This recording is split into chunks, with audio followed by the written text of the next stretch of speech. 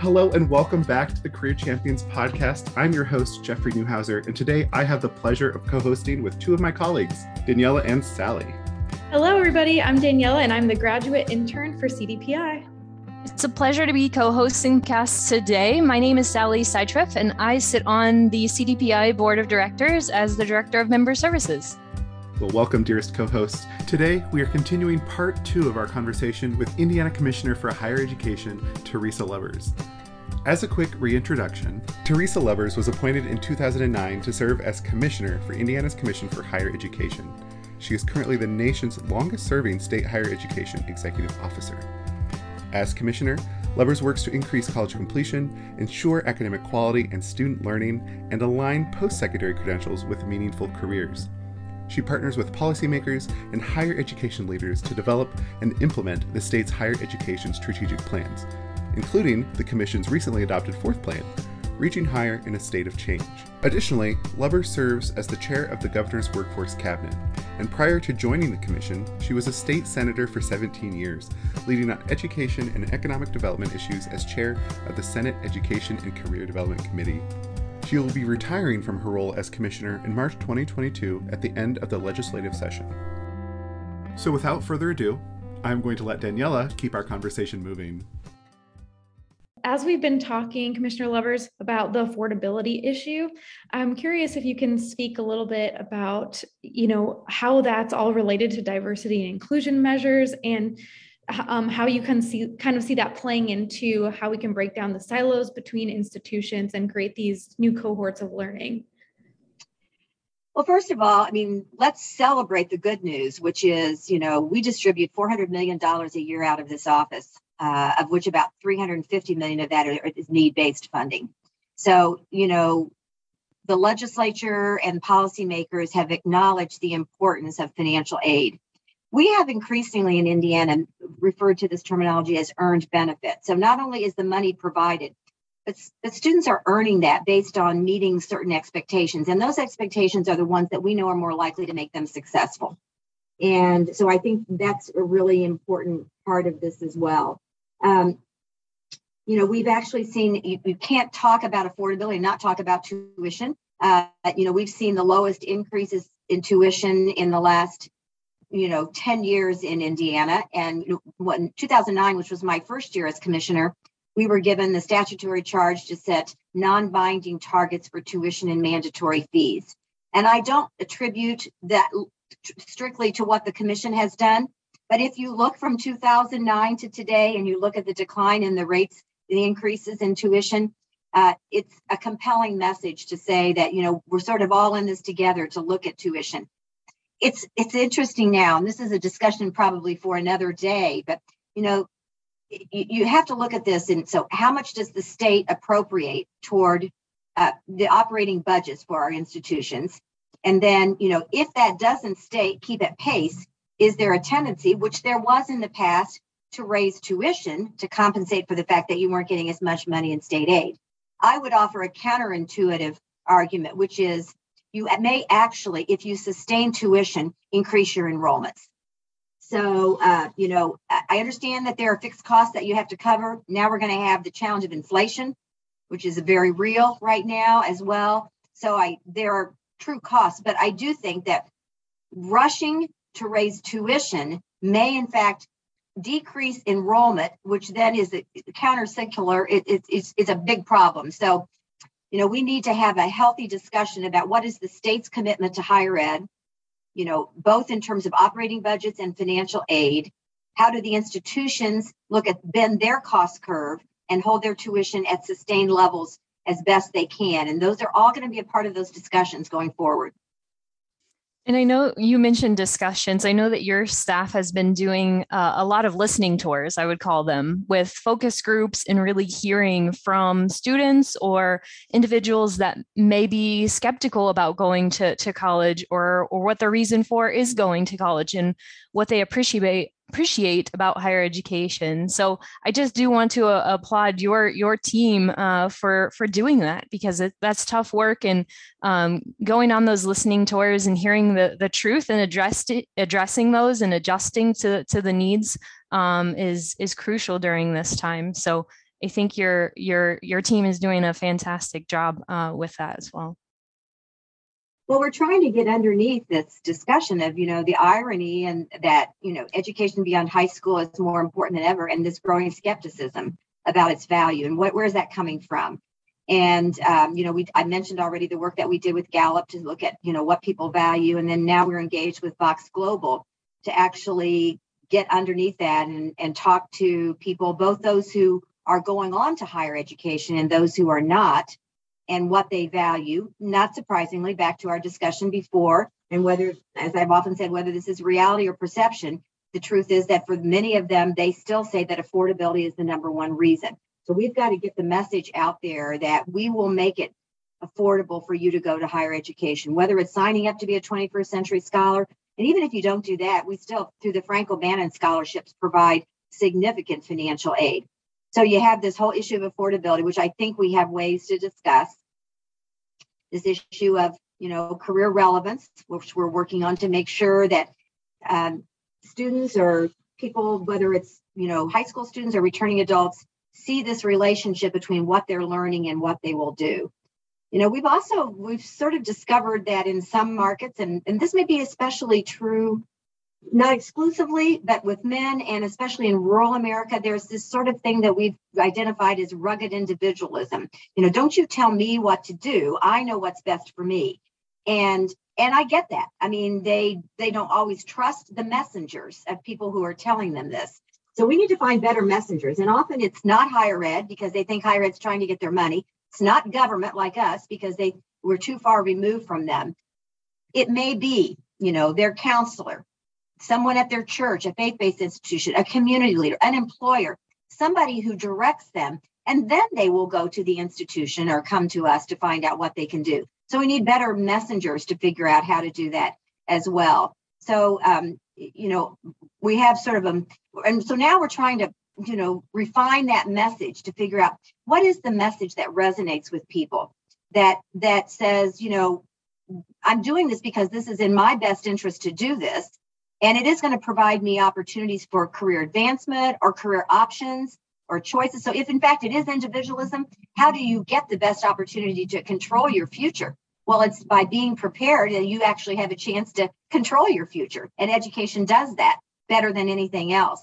So we're working on refining our message and figuring out the best messengers, working with employers and community leaders. All of those things we hope will convince more Hoosiers that higher education is for them. So we've been talking a bit about the skepticism that some students are having towards college or their families. And so something that shows up in a lot of our conversations are the silos between institutions, between the community college, between the state school, between the private institutions that you've mentioned. How much do you think these silos are contributing to that skepticism? And do you see ways that we can tear down those silos to see it as more of a collaborative nature, graduating our students and keeping them in the state? Well, let me start where I usually try to start, which is a hopeful part. I think we're doing better than we used to. I think we've made significant improvements in the ways that our institutions work together and collaborate. The challenge right now is, as enrollments decline, they're all going to be going after students. And so, I get that. It's their, the financial model doesn't work if you continue to see enrollment declines. So I think differentiating the message and the offer, it's one thing, to go to Purdue for an engineering degree. Indiana State has really identified first generation 21st century scholars as one of their markets. I could go through each of the institutions and tell you how they are looking to either collaborate with their partner institutions. If you look at teacher prep programs, you'll see things between Ivy Tech and IUPUI and Marion. That's a whole teacher preparation kind of program they're working on together. You see students who will, get some more of their credits, online, and then how do we accept those? We're looking at more students getting what we call the Indiana College Core, which is you can get 30 credits, general education credits in high school or in college, and they transfer seamlessly. And it could come at a cost of no more than $750 if you're getting those in high school. It gives you a jump start. You're more likely, one might say, well, then, you've cut out a year. the reality is they're much more likely to persist when they're much more likely to go to college. So you got them there. They're much more likely to persist when they get there and complete. And again, without getting into too much detail, but the way we fund higher education operating budgets through an outcomes-based funding formula, we pay for those things. So we pay to get more students to graduate, more of them to graduate on time, more low-income students to graduate. So all of those things will benefit you in terms of your operating budgets, and how we fund higher ed. So, we're trying to marry all of these things together, but the common denominator is really student success. How do we ensure that more students are ready and succeed so that they're prepared for college and for life? So before we ask our last question, I'd love to ask you a little bit more about, where you see the future of higher ed going in Indiana. Where do you see the work of your team, the next commissioner? Where do you see the future of higher ed in Indiana going, post-pandemic and as we move forward? Well, there are lots of ways I could answer, but I will answer it in a singular way. We have to build the value proposition of higher education so that no matter who's hearing that, whether it's an employer hiring someone, a student thinking about going, a parent thinking about paying to go, an adult talking about coming back, a policymaker who's mad at higher ed now, and a lot of them are, for some reason, they're getting a lot of pushback with some policymakers as well, whether they think it costs too much or whatever. We've got to build the value proposition of higher education in a differentiated way based on who we're talking to. And the new commissioner, in partnership with the college presidents and the leaders of the colleges and universities, need to communicate that. Both, it's one thing for the commissioner to, work with policymakers in partnership with colleges and universities, which has always been those have been our partners. It's another to go out and build that case, through the employer community and community leadership and all of the other places. So the communication skills of the commissioner and our college presidents building the value proposition is more important than ever. We can't assume. Let me just give you one example. We used to think, we would tell people, you'll make $1 million more in your life if you get a bachelor's degree. Guess what? That's not working right now. It's true. It is true. It's indisputably true. But for a lot of people, that delayed gratification of what you will be making throughout your life is not what's moving them to make the decision right now. It may, for example, with some audiences, but it's not with others. And so that's why this work that we're doing with Vox Global, to really understand our markets, to message better and build the value proposition of higher education at a time when it's, as I've said repeatedly, more needed than ever. We need to do a better job of making sure people believe us. We want to ask you some fun questions if you're open to it. Sure. I'm not a very fun person, but I'll try. Oh, you're very fun. You talked about what you're reading. I'd love to know kind of what's on your nightstand. What books are you reading, and professional development or just for fun? What is it that you're reading? Well, I just finished reading, I made reference to it, The Great Upheaval, which is a book by Arthur Levine and Scott Van Pelt, which talks about higher education's past, present, and uncertain future. And I think it's worth reading. Anybody who's involved in higher education, it's definitely worth reading. I'm reading right now a book it's written by the same author who wrote something from Moscow, and it's called The Lincoln Highway, and it's set in 1954, and it's about these young people who are traveling the old Lincoln Highway. It's a sort of a historical documentary book in some ways. For just pure fun, I love to read Louise Penny, who writes all these books about it's set in Canada, sort of like it makes you feel good. They have good food, it's kind of like cozy kinds of things. And I've read all of her books as well. So I kind of go the gamut. So from really serious to sort of serious to really fun.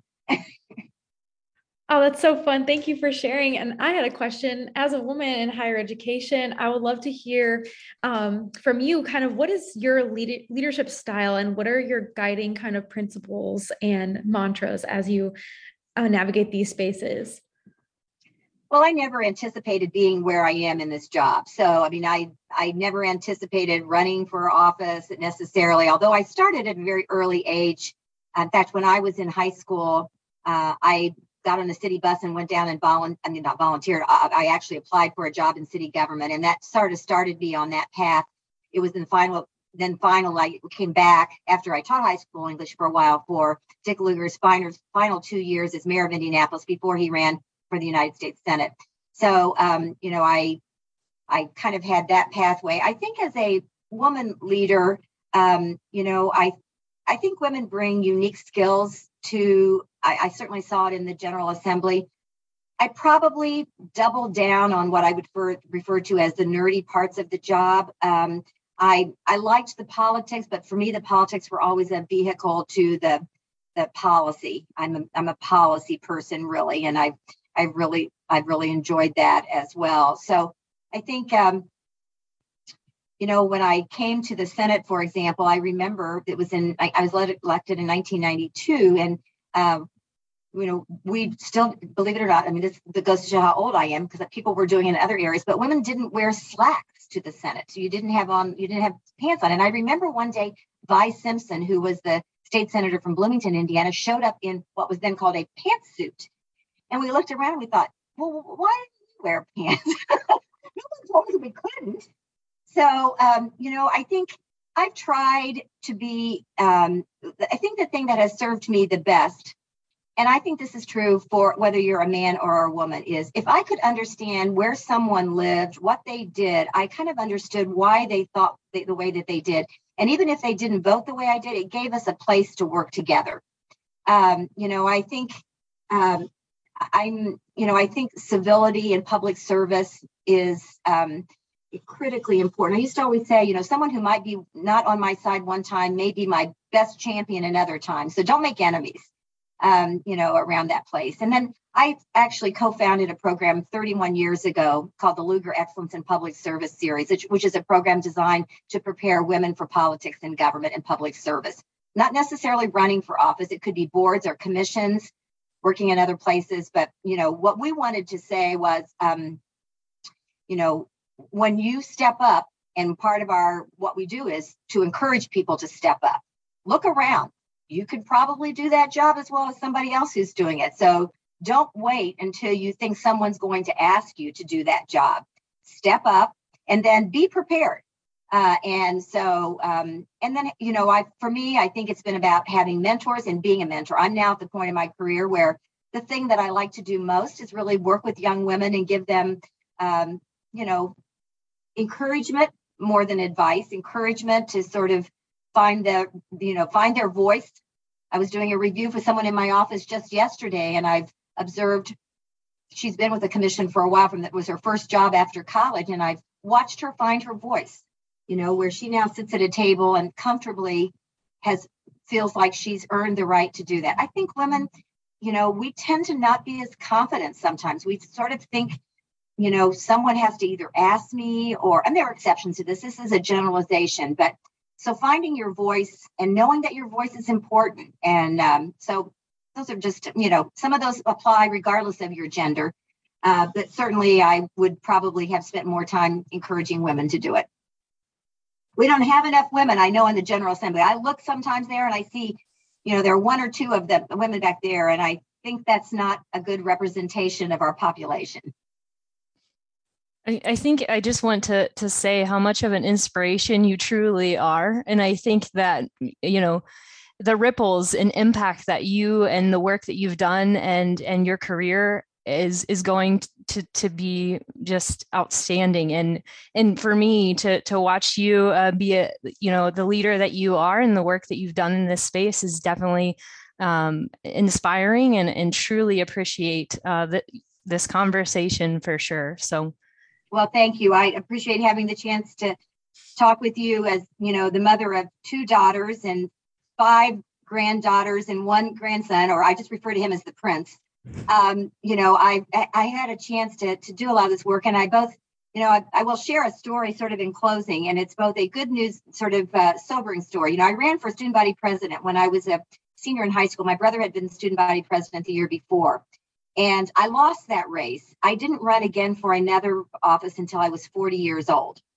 And I mean, I did lots of other things, but when I look back, I won't say that I regret it, but it was an unnecessarily, I stepped back, I think, from putting myself out there.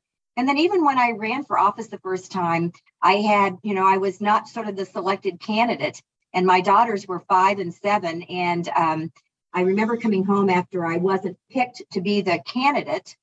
And, I sort of decided that I wasn't going to continue to run for the office because I'd lost. And then I concluded that, would I rather have them see me lose or give up? I decided I would rather them see me lose than give up. Turned out I won, and I had 10 more elections after that I won. So that was a good thing. So I guess what I'm saying is, I think you have to believe that you have an offer to make, and then you need to find a way to make that offer. And it's a disservice to all of us if you don't share your talent with others. And so I look forward in this next chapter, whatever that looks like for me, and having more opportunities to encourage people to do that. And I appreciate the opportunity to talk with you today. And you've allowed me to just sort of go on. And I hope something that I've said has been helpful. Commissioner Lubbers, I think everything you have said so far has been helpful, and it's truly an honor to be able to speak with you today. And I echo the sentiments of my colleagues that you truly have made waves in this state that will be felt for generations. So thank you so much for your time today. So many insights that you've shared, and I appreciate it. It has been my pleasure. Thank you. Thank you for joining us for this episode of Career Champions, an initiative of CDPI, the Career Development Professionals of Indiana. Stay connected to CDPI by visiting our website, cdpi.org, where you can register to become a member and explore ways of getting involved. So until next time, thrive, Career Champions.